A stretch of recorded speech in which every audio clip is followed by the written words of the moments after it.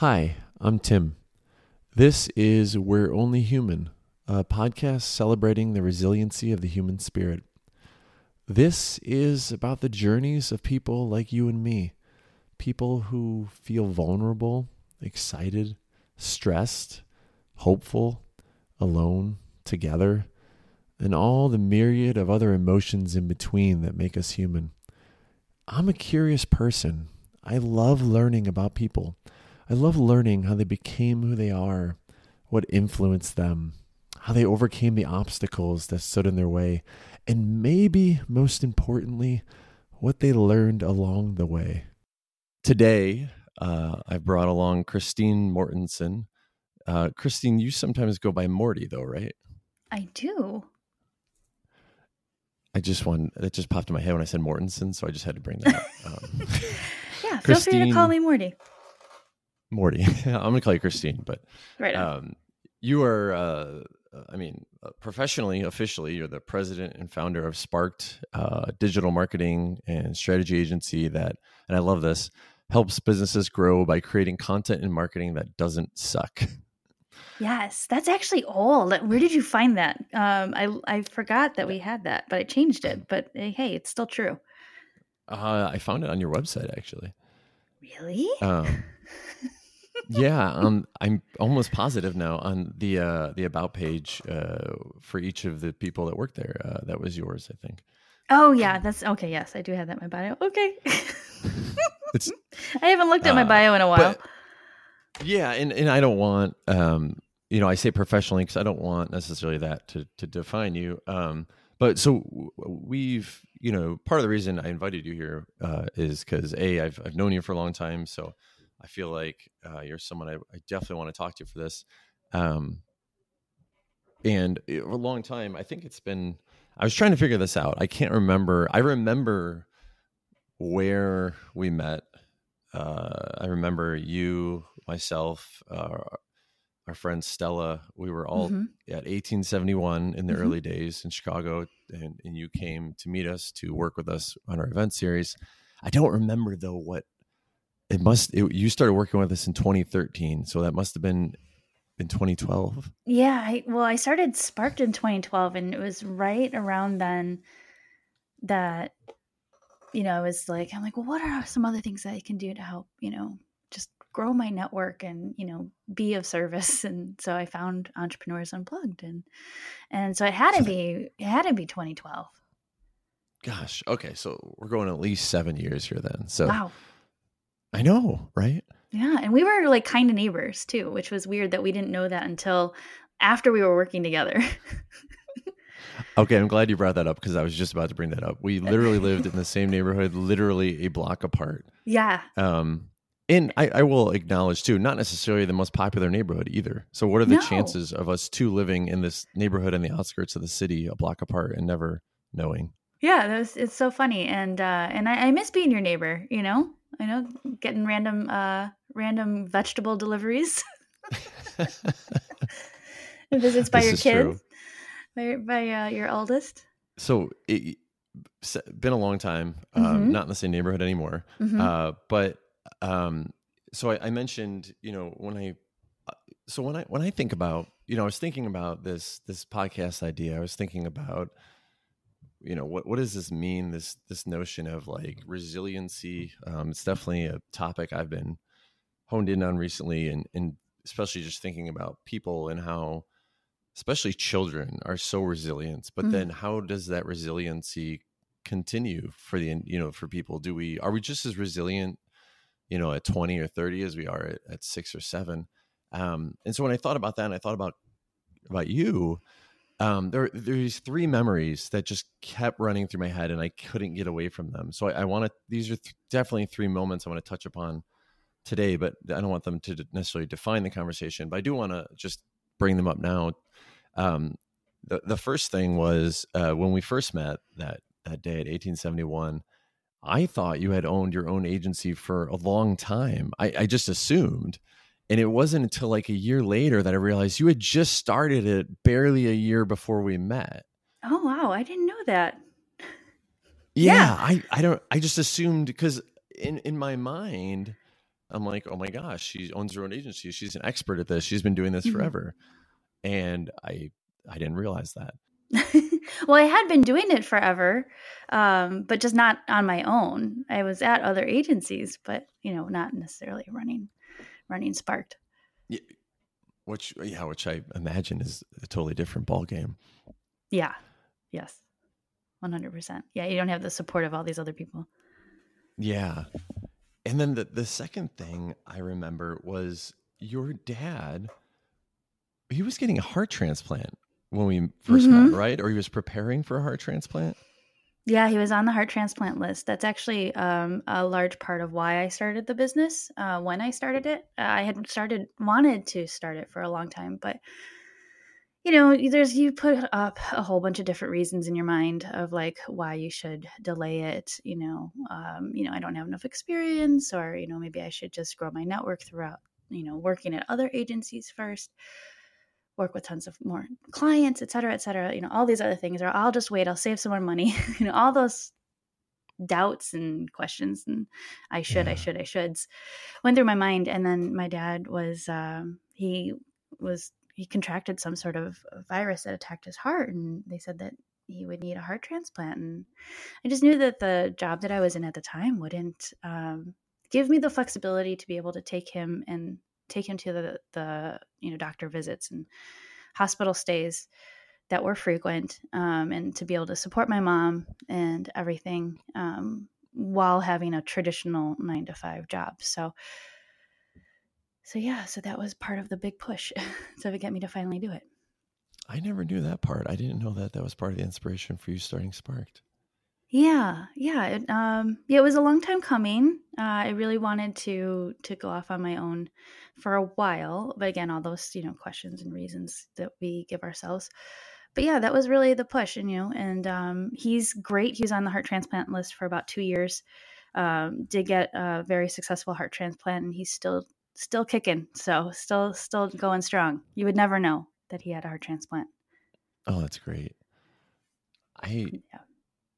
The third, this one, I just could not get out of my mind, because I remember this moment vividly, but it was the moment I saw your post on Facebook about your husband passing away totally unexpectedly. Yeah. And I remember just stopping in my tracks. I didn't believe it. Like, I'm reading this post and it's, like talking about it now just sounds nuts, because I don't know what I thought. Like, I didn't think you were making it up, but I also didn't believe what I was reading. So I was like, I don't understand what is happening right now, because that can't happen. But obviously Christine's not going to joke around about it on Facebook. So like, what? When I thought about resiliency, I'm thinking like, Christine is one of the most resilient people out there. She has to be, because there are so many, and those are just three things that kept coming into my mind. But I'm like, there's so many. Those three things alone would knock people down, and getting back up after anything like that is pretty tough. So in my mind, you're very resilient. Well, thank you. I really, really appreciate that. I guess I have never thought of it like that. But yeah, losing a husband at 38 is very unexpected, to say the least, and still difficult. Yeah, I'm still really sorry about that. I can't imagine.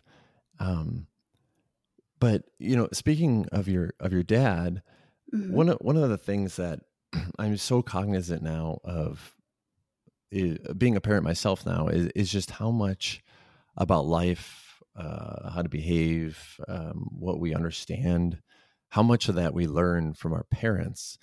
So I'm curious, what were your parents like? Like, what was your impression of your parents growing up? Like, what kind of influence on you were they? I've always got the impression you're very close with your parents, but that's just from an outsider's point of view. But I'd love to hear from you. Oh yeah. I mean, I have been so blessed to have two of the greatest parents in the world. A lot of people will say that. I truly feel that they're just wonderful humans. They're so giving and so, thoughtful, and selfless. And they gave me the best childhood ever. So I, wanted for nothing. We weren't, rich by any means, just your standard middle class Northwest Side kind of Chicago family. Just my mother was a waitress and my father was a mechanic. And yeah, we didn't go on vacations really. Our vacations would actually be, going to downtown Chicago, right? We'd go on like these Chicago vacations to like explore. We'd go to like Michael Jordan's restaurant. It was a big deal, especially in the middle of, the three-peat era when the Bulls were winning, their championships. But yeah, so they're just, just really like salt of the earth, good people. So yeah, had a great childhood, wonderful parents. And they were just really wonderful role models of how a marriage and a relationship should be that's healthy. Like laughing, making fun of each other in like the best ways, of course, fighting, that's normal, but like respectfully. They never, I don't really have any memories of them like getting into like really huge blow up, drag out fights or anything like that. I mean, if they ever had them, they didn't do it in front of me, that's for sure. But I really don't think that they really had those kind of fights, because I don't see that now. And I'm sure I would now as an adult. But yeah, they're just, they did a great job, I think. Oh, that's so nice. It sounds like one of the things I've told my son Noah this just straight up, but one of the things I've learned as a parent is that I remember when I was young, I always thought my parents knew everything. Not that they were like gods or anything, but just that like they understood what was going on out there. They understood what was going on here. They understood. And what I told Noah is that like actually parents are just making it up as they go along. Oh no, you told him the secret? That's the secret. Yeah. You're not supposed to tell him that. Well, I was like, it's better to be honest up front, because that way he understands like I'm just making this up. Yeah. But I'm curious, like, did you, as a child with your parents, like, did you look up to them in a similar way? Like you thought like and I don't think it's any, I think every parent, no matter how good they are or bad they are, they're definitely probably just making up as they go along, and, some are better than others. But did you have that impression of like mom and dad, like they know what's up in the world and they are my guide? I don't know that I had like that sort of experience or thought, but because my dad was a mechanic, he was just, could fix anything, and was always doing stuff around the house and, helping neighbors with their cars and, just general, like almost like, I don't want to say handiwork, but like if there was a problem, he was the guy on the block you would go to fix whatever the problem really was. And so I grew up as an only child, and forever I would be like, can you make me a robot so I can have someone to play with? And he was like, no, dear, I can't do that. I'm like, well, why? I don't understand. Like, you can like fix everything. Why can't you make me a robot?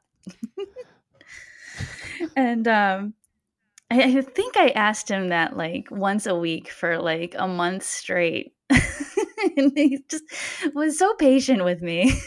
It's just every time, no, sweetheart, I can't do that. Oh, that's like, amazing. Yeah. So never got a sibling, but that's okay. I think that worked out just fine. And no robot either. No robot. I think, and then I went on to the pony stage, and that was a definite not going to happen. Where do you put a pony in the city of Chicago? Really?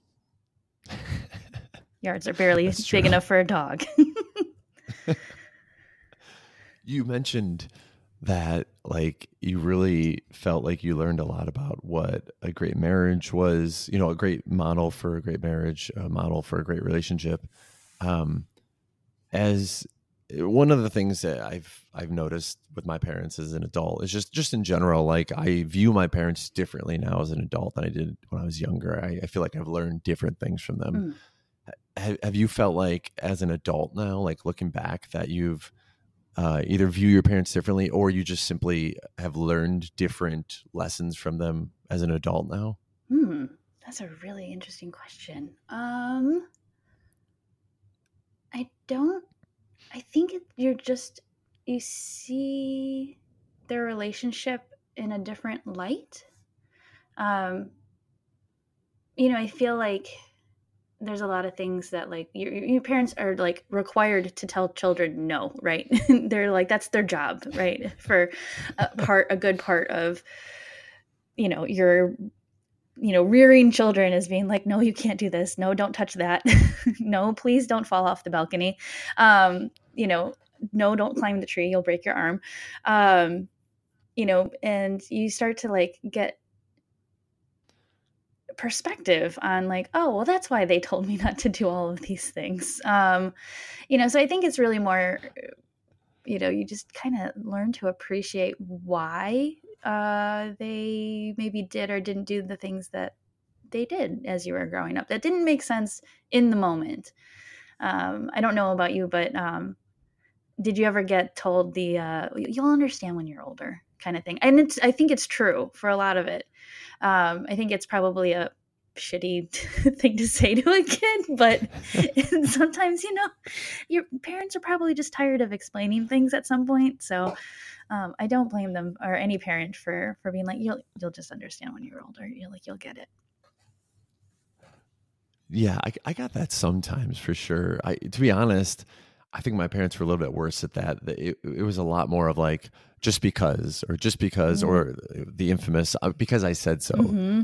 So it wasn't even like, I think that's a lot of what they lacked, was like explaining anything. Mm-hmm. So even like, you'll understand when you're older, it gives a little insight into like, well, you might understand, but no, it was more of just like, because I said so. Yeah. Yeah. There's definitely the because I said so moments. Mm-hmm. Yeah. Or the, God, I hope my mom doesn't listen to this. I distinctly remember being in the car outside my aunt's house, and I am crying my eyes out. I don't know why. I have no idea why. I don't remember, but it was a really solid reason to me at the time. And I just remember my mom turning to me like, "Stop crying, or I'll give you something to cry about." And I feel like repeating that to my dog every now and again, now that I'm an adult. I don't have children, so he's the closest thing I've got. I'm sure it's just as much work. I don't have perspective on that, but I think so. Well, I think I know, to be honest, I only have the children perspective because I don't have any pets, and the only pet I ever had was a hamster, so it was totally different. But I think to some degree, anytime you're caring for any living being, there's going to be some basic "you're in charge of this life" requirements. Mm-hmm. So yeah, at the very least, you got that in common. Right, exactly. He's pretty smart. I think he's on the level of a 2-year-old at least. Oh, that's pretty smart for sure. Yeah, he's doing good. He doesn't get it from me. So, so when your dad, as I mentioned earlier, when we first met, your dad was getting the heart transplant, or he was on the list. You talked a little bit about that's part of the reason you started Sparked, but I'm just so curious. How did you navigate that emotionally? I mean, from that moment you found out, but then I didn't even think about, then he's on the list for, what did you say, 2 years? Yeah. So, and then, and part of that, he was like, we jokingly say he was battery operated for a while, because you get, depending on what you have wrong with your heart, he was given what's called an LVAD, LVAD. And it's basically a pump that pumps for your heart, and it's there. It's like attached to your heart. But then you have these like a wire that comes out of your side, and you're connected then to 2 batteries that last 12 hours at a time. And you have to change the batteries like clockwork every single day. He had that for 9 months. So that was also a big part of that heart transplant journey as well. Oh, wow. Yeah. So, yeah, a lot of people don't know that that's a possibility. I've heard that they've come a long way with LVADs and that they're wireless now, which is wonderful because the wired part, anytime there was threat of any kind of storm that was big enough to have whether a snowstorm or even just really heavy rain, my parents were always worried about the power going off because then those batteries can't charge. The backup batteries can't charge. Unfortunately, the power was never out long enough. They had a generator just in case. You also have to alert the local fire department that he has an LVAD because if there's an emergency, they will come get him. Or check on him, or we can go to the firehouse, that kind of a thing. So there's just a lot. So yeah, so having I don't know if actually starting a business with all of that going on in hindsight was actually a really good idea, but it did give me the flexibility during the day to kind of be available when needed and kind of like work on the business late at night or early in the morning, and kind of do family stuff in the middle. Yeah, I mean that's a really good question in itself. Dad being on a heart transplant list alone, I imagine, is taking up a lot of emotion and mental capacity. And then this part, I didn't even know that you have to be on the battery for. So I mean that, and then I think for a lot of us, your professional life is going to take up a lot of mental capacity, and so you then transition your professional life into let me start my own business, which in of itself, talking to any entrepreneur, can take up your entire mental capacity and then some. Yeah. That's a lot. I don't think I imagine that's every day your mental capacity was over capacity. How did you even, I can't begin to imagine how you balanced all that. I'm so curious how you did.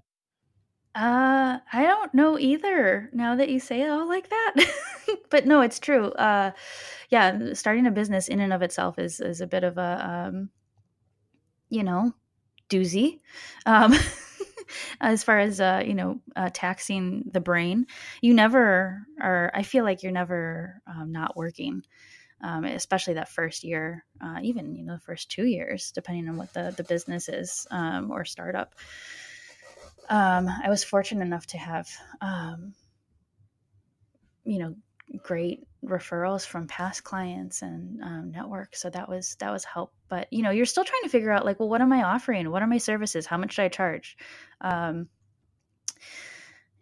many proposals do I need to send out? How many phone calls? How many emails do I need to send out? And then it's like, oh, Dad's got to go to the doctor. Oh, Dad's in the ICU. Oh gosh. Okay.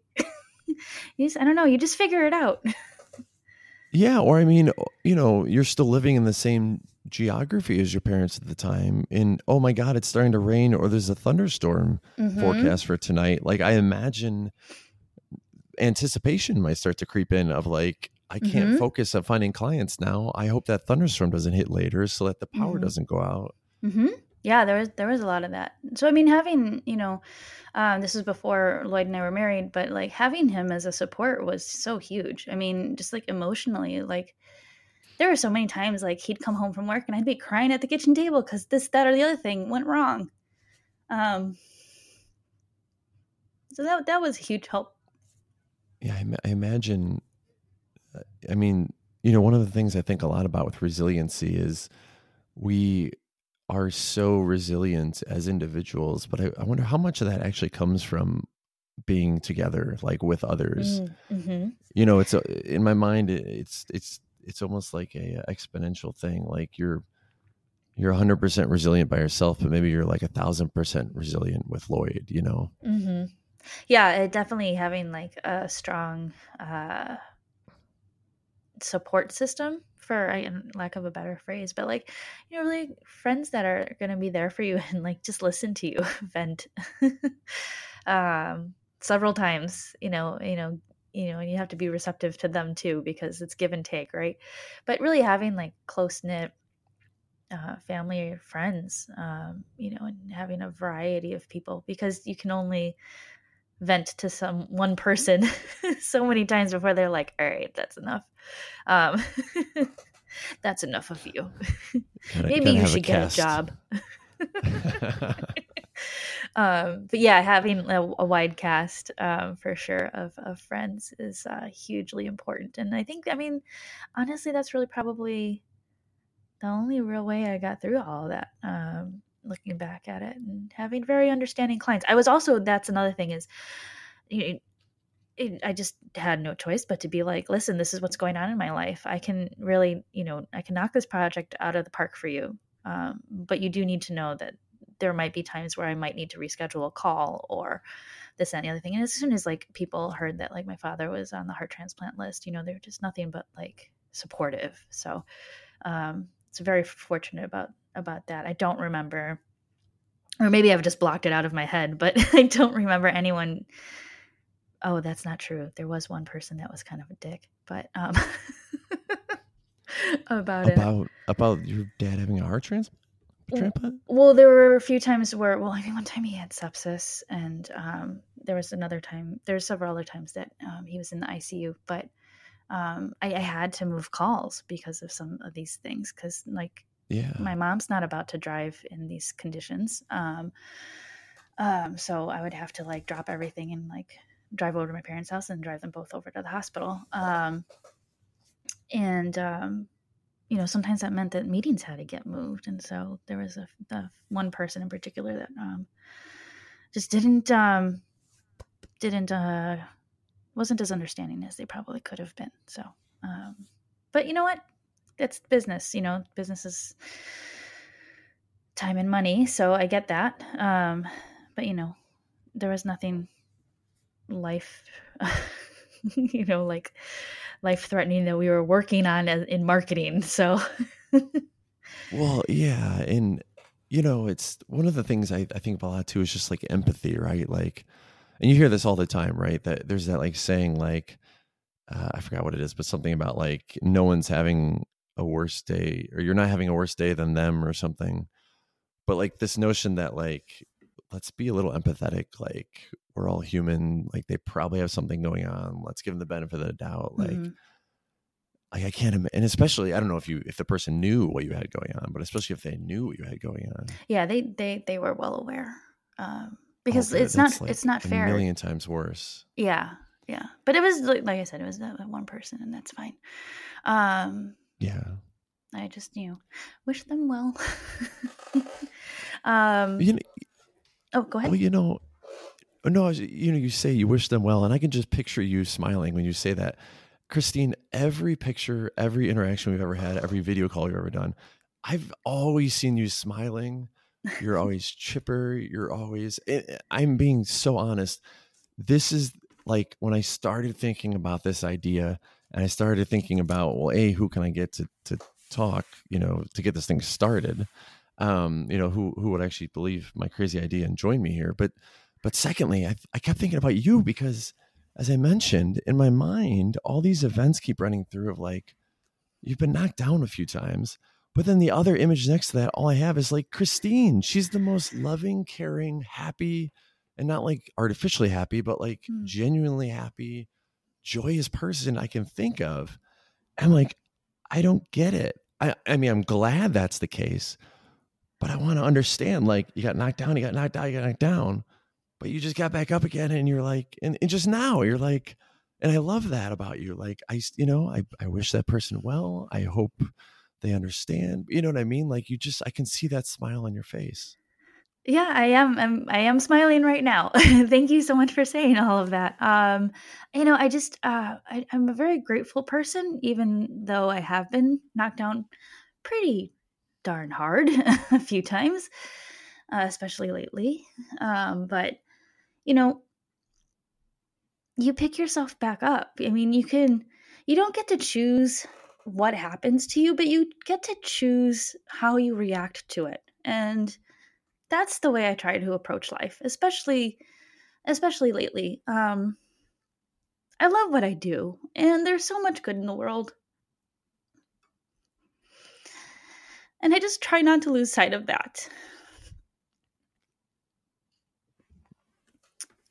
So I guess that's what, I don't know, I guess that's what keeps me going. That maybe somehow, little by little, tomorrow will get better. I love what you just said. I'm just trying to write it down. You don't get to choose what happens to you, but you choose how you get to react to it. Yeah. Yeah. I mean, it's your choice. Like, you know, shitty things happen to really great people every single day. And you can choose to wallow. You can choose to, you know, woe is me. You can choose to let it eat you up, or you can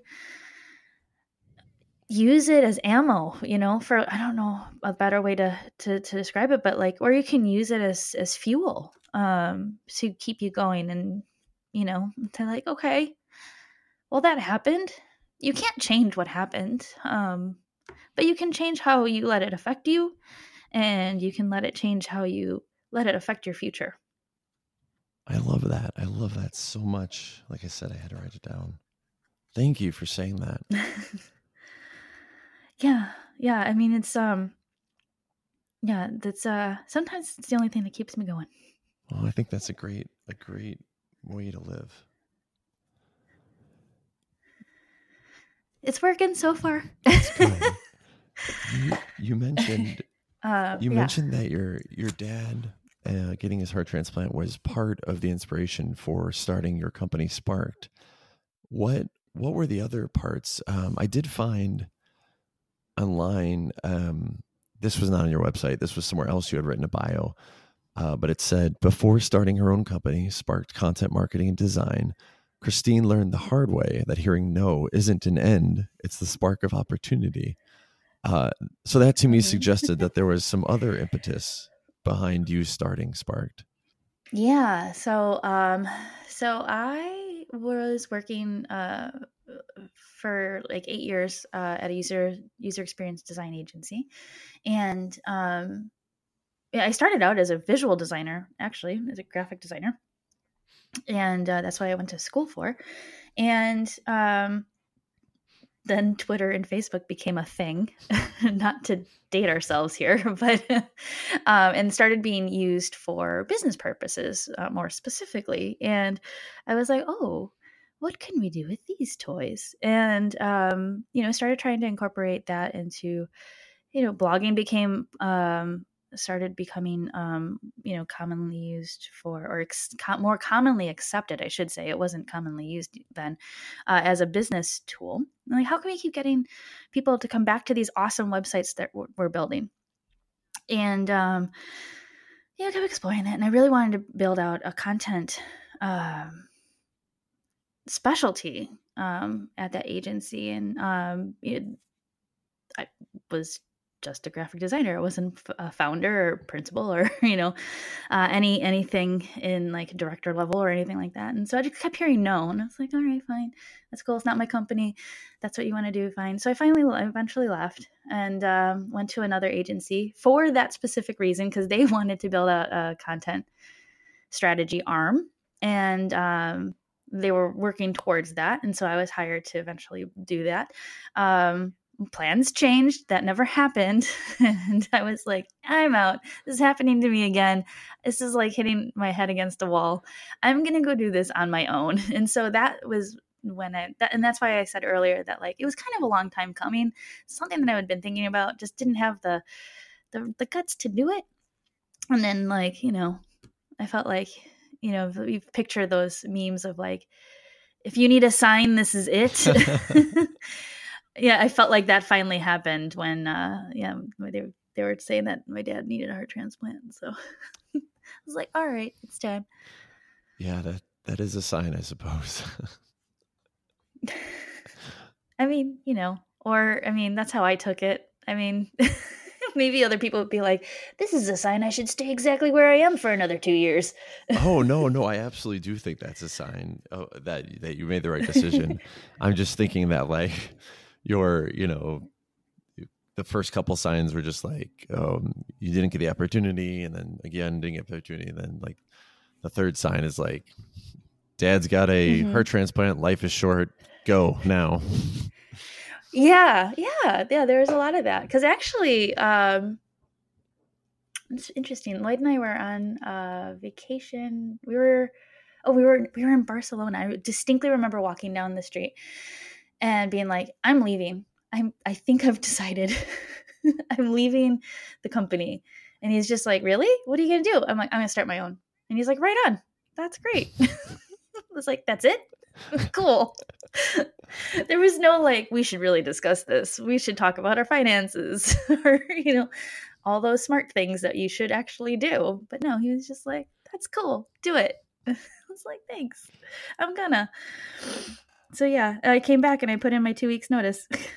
That's Not right away. After a while. I waited a while. It wasn't like I came back and was like, "See you guys. oh. I'm out." You didn't come back and the next day put in your notice. No, God, that would be horrible. That would be totally unprofessional and rude. So you start Sparked, and nowadays you have 2 people you employ at Sparked, right? That we did. No, we don't any longer. One went back to grad school for theater. So I was like, "Hooray, good for you." She's wonderful. She's directed some plays. She's done some screenwriting, playwriting. Oh God, I don't know anything about theater. I'm sorry.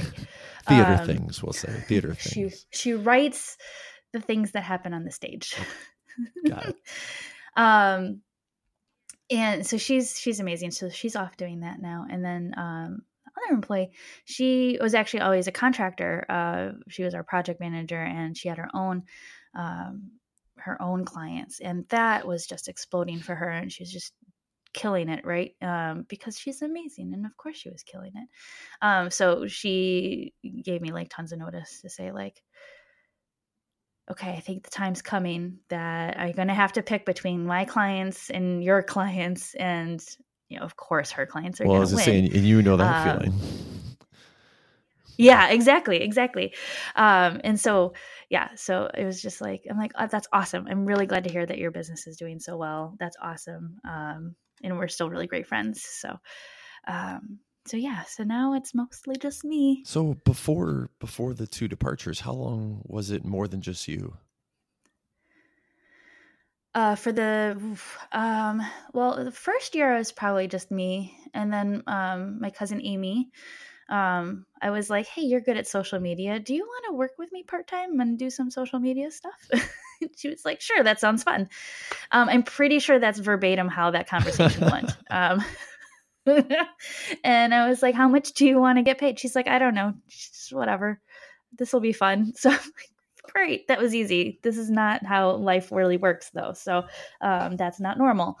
You're like, starting a business is so easy. Yeah, no. If only all the conversations were that easy. And then up until this past April, up until April, had employees, and then had another contractor helping, and she recently got another job as well. So good for her. Gotcha. Very happy for her. Yeah. So now it's mostly me, and then bring on contractors. Writers have always been freelance because every client needs a different type of expertise, and so we've always kind of hired out for that. It makes total sense. I ask because when I always think about small businesses and people owning their own business, I think about the weight that you must feel as the owner, that you employ somebody, and especially, in the United States, you're traditionally responsible for their healthcare, if you can offer any healthcare, but at least their salary. I mean, in the United States, people at their full-time job get a lot that kind of supports their life. So I was just curious, like, how does that take up, some of that mental capacity, and how much weight on your shoulders does that feel like when you have at least one other person you're supporting through your business? Yeah, it's a huge weight. Yeah, I had always been the kind of person that was like, leaders eat last. I don't know if you've read that book. I have not, but I do No, I appreciate the haven't. phrase. I think it's a Simon Sinek book. So the idea is that, like in the military, that the leaders always eat last. So it's all about the soldiers, right? Making sure that they're nourished and fed, because if you all of a sudden have to go to battle, everybody's got to go, and it's like, well, the leaders they'll make do. So yeah, so that's that phrase. There were a lot of times where I would just have to figure it out and figure out how to make ends meet. But, everybody else was getting paid, and everything looked great on the surface. But I'm like a duck paddling frantically under the water, trying to stay afloat. So, over the past 7 years, there's been a lot of those moments. I have to ask, and the reason I say I have to ask is because having interviewed entrepreneurs for years, to me, this is such a basic question in those conversations, but I'm more interested from the human perspective. When that happens, when you are fighting to make ends meet so that you can support, the leaders eat last, so the employees are fine, and you're trying to make sure the business is going to survive, that you're going to survive, how do you just not quit at that point? Like, how do you just not call it a day, cut your losses, and take the weight off your shoulders? Well, there's the funny reason, because I don't want to ever have to have a real 9-to-5 job again. But then, like, the actual reason is because those people are depending on you. Your clients are depending on you. You started this business for a reason. You had a vision. You have a mission. That mission, that vision is counting on you. You can't quit. I mean, you can quit. And it's totally okay to quit. And sometimes that quitting is sometimes the smarter decision. But I've always tried to fight it out, because I feel like there's always a way. I feel like there's always a way. In a service-based business, I feel like there's always a way. That's not true for startups. Sometimes it's like, okay, the market's either not there, it's not ready, or you're too late, or it's perfect timing. Of course, that can also happen. But like sometimes you just got to know when to fold them. But when it comes to like a service-based business, I feel like you have the opportunity to shift, to change, to try different things in a more agile kind of way than a large corporation surely can. But even sometimes as startups, because, board of directors, investors, all these other things, layers of complexity. It's me. I'm a sole proprietor. I don't have partners. I can decide that this ship is changing directions at any point. Not that it should, because that's not healthy. But yeah, I mean, in the past 6 months alone, looking back, like I've basically rebuilt this business just out of sheer necessity. Employees leaving, so the structure of the skill sets have changed. So, for example, we're not as much focused on traditional agency work and implementation. Now we're focused a lot more on coaching and courses. Things that are much more scalable, things that I can do to multiply my time, basically, to scale my time. Yeah, I am. I know one of the new, kind of your new goal is helping 1,000 women-owned businesses generate $1 million in revenue, whether it's their first million or their next. I don't know where I grabbed that from. Was that on your website? That's on our website. Okay. I was like, I didn't write that. I don't want to take credit for that. No, that's definitely on our website.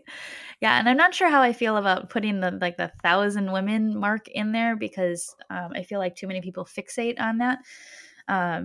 Just thinking out loud from my experience and explaining this to people over the past 6 months. So I'm trying to just to be transparent, trying to figure out what's a better way to phrase that. And where that all came from is that out of all the US-based businesses in the United States that make $1 million in revenue or more, only 2% are women owned. And that just infuriates me. And I want to change that. And so the coaching and the coursework that I've been creating this past year, or this year, has all been focused on that goal. 2%. It's actually 1.97. Wow. Or 1.79. It's under 2%. Wow. Yeah, and the VC world, so on like the startup side of the world, venture capital funding to women is around 2% of all funding as well. So it's not just in the revenue side, it's also in the investment side too. So there's huge disparity there that I'm hoping that like we can make some kind of impact. I have lots of plans. It's the execution that is slow on the uptick. Well, and if it's primarily you now, it's also that support system of how do you gather this group, a band together and make this happen. If you're rebuilding a team, so to speak. Yeah. So lots of partnerships, partnering with other organizations, partnering with other, specialists as well. So can't be an island, right? That's true. I mentioned at the top those 3 memories I had. That Facebook post about Lloyd was definitely one of them. One of the other ones, to go back to Lloyd, was from his funeral, and I remember standing. You have like I don't actually know what the terms are at a funeral home for all the rooms, but you have the room where the person's funeral is, or the wake. I'm sorry. I guess this is called a wake. And then you have the hallway outside, like that you walk in. Sorry, I don't know the terms for these rooms. I, to be honest, don't really either. Yeah, we'll just call it the room and the hallway. Right, there you go. So when I arrive, I don't think I arrived necessarily too late, but the room was packed. And the room was quite large. Yeah. So I'm standing out in the hallway. I remember this. And there were people in front of me out in the hallway. So I wasn't like at the front of the door or anything. I was a couple people back looking through the hallway. And I think you were giving a speech. And I just remember that. I remember it was packed. Like so many people. I know Lloyd, had such an impact on you. And I know, I was so privileged to meet him a few times and through you know him, but it seemed like he had an impact on so many people. How,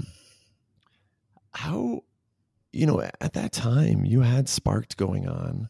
I mean, your business, you had Sparked going on. You had your business. How did you process all this? Like I said, I'm sitting there looking at Facebook thinking people don't just die randomly. Yeah. You're sitting there, thinking the same thing, but it was your husband. You're running a business. How do you process all this? Well, I'm still processing it. To be just completely honest, it's still hard. But I had, again, like going back to what we were talking about before, like when I started the business, I'm really fortunate that I have a really great support system of friends and family. If I didn't have that, I don't know what I'd be doing right now. Honestly, I don't know that I'd be here. But having really great friends and really great family just goes so far. And I had, two really great team members that just had my back. They literally said, "Christine, we've got this. You take the time that you need." And they were able to shoulder a shoulder client work. And again, the clients were just so understanding. At that point, being 6 years into the business, we knew who not to work with. And it's just wonderful people. And they were very, very, very understanding. Because at the end of the day, that's, it's just marketing. It's business, it's money, it's time and everything. But at the end of the day, it's not the most important thing in the entire world. So really having extremely caring and loving and helpful team members, I think is the only way that the business has survived. That, like you said, that notion of just the support system of that pack behind you supporting no matter what. You mentioned that a few times, and I couldn't agree with that more. It's like I said, that notion of alone we're pretty good, but together I think we're probably a lot better. Mm-hmm. Yeah, it's so true. And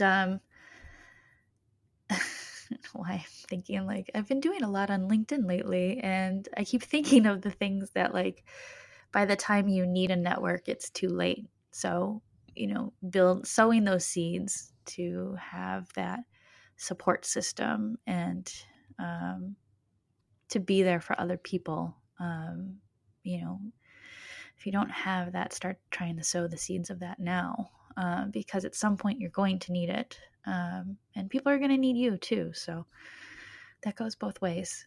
That is, I'm writing that one down too, which is a classic that I believe in so much. That notion of like, and I've create your network before you need it, but also just that notion of like, in doing so, just help others, just to help them. And then, one day you might need help and they'll come help you, but it's almost just of that self-giving. And you embody this, in my opinion. I mean, you talk about LinkedIn, you're always on LinkedIn, you're always on Facebook, you're always everywhere helping everyone. And you can just see the genuine, you're just helping, right? Like, I don't see Christine trying to like, next time I get knocked down, I want you all to come help pick me back up. I just see you just helping others, who have gotten knocked down and picking them back up and not asking for anything in return. I try to come from a place of service. I don't know what to say to that other than that. It's true. I just feel like there's just so much. In my head, I'm thinking of all of like the Facebook groups that I'm in, which is honestly the only reason I'm really on Facebook anymore is for the groups. And the dog memes, of course, but I just see like so many people starting businesses and having all the questions that I had when I started. And I'm like, oh, I figured that one out. Here you go. Don't make the mistake I made. Because like, why keep that to yourself when you can help someone else like avoid, whatever strife you went through. So, and I don't have a life, so I sit on all the networks a lot. You don't have a life. Yeah. Everything we've just discussed, you have so much free time. Oh my gosh. Speaking of free time, I don't know what is Cassius, how you pronounce your dog's name? Cassius? Oh, Cassius. Like Cassius Clay the boxer. Yeah. Cassius. Okay. Yeah. You got Cassius when you and Lloyd were together, right? Yeah. Yeah. So we got Cassius, aka Cashman or Cash or asshole. Just kidding. My dog's not an asshole, but sometimes he is. I mean, come on. Aren't we all every now and again? But we got him June 2017, and Lloyd passed May 2018. So yeah, we all had them all together almost a year. And you still have him today? Yes, yeah, still have him today. Tell me about Cassius. When I watch your adventures with Cassius on Facebook, one thing I noticed is that I think he definitely seems to like to give you a fun time. Oh yeah, never a dull moment with that guy. Yeah. But the other thing I noticed is he seems to bring you so much joy. He Oh, he seems to does. just light up your world. What kind of joy does he bring you? Oh, he's my whole heart. I don't know how to answer that question. He's just a sweetheart. He's sleeping right now, but because it's actually bedtime. He determines bedtime around here. This dog has trained me. He's a morning dog, and like he would get us up at like 5 in the morning, and I'm like, who is this creature? This is not how we roll. We don't get up to like 7 around here. But now we've compromised at 6. So yeah, he goes to bed pretty early, but he's really just he's been such a saving grace. I'm so grateful for him. He gets me out of bed every day, literally. Literally. Literally.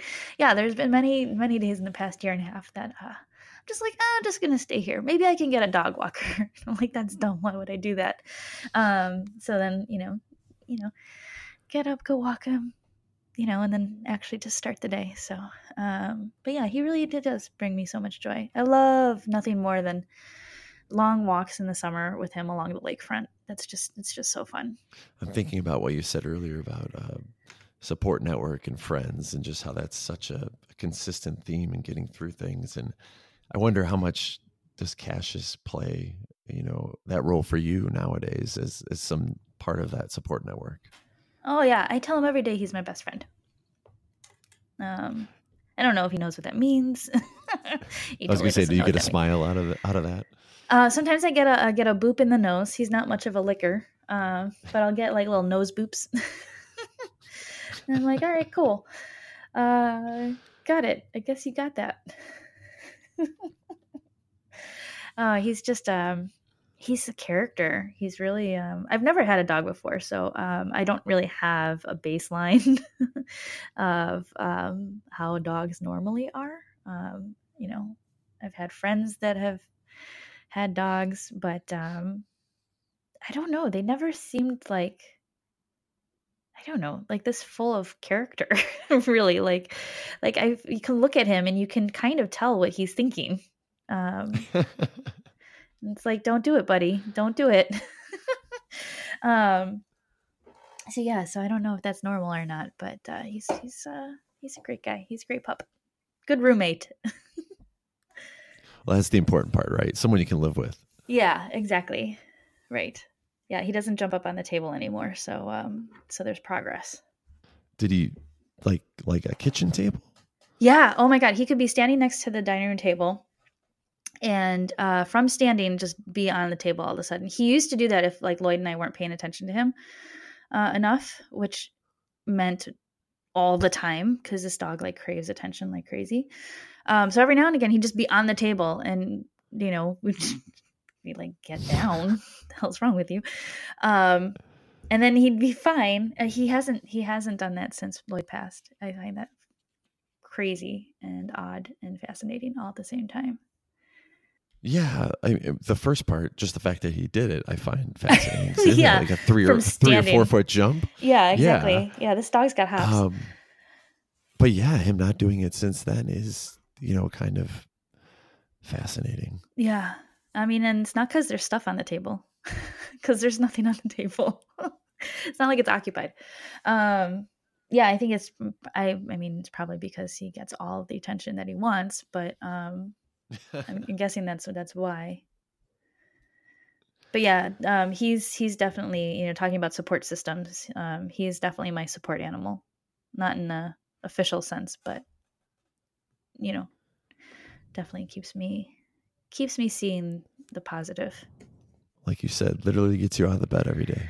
He does. He sure does. Well, Christine, I cannot thank you enough for taking this time today to chat. Thank you. This has been, on my end, this has been amazing. And I hope that on your end, this was a worthwhile endeavor. So thank you.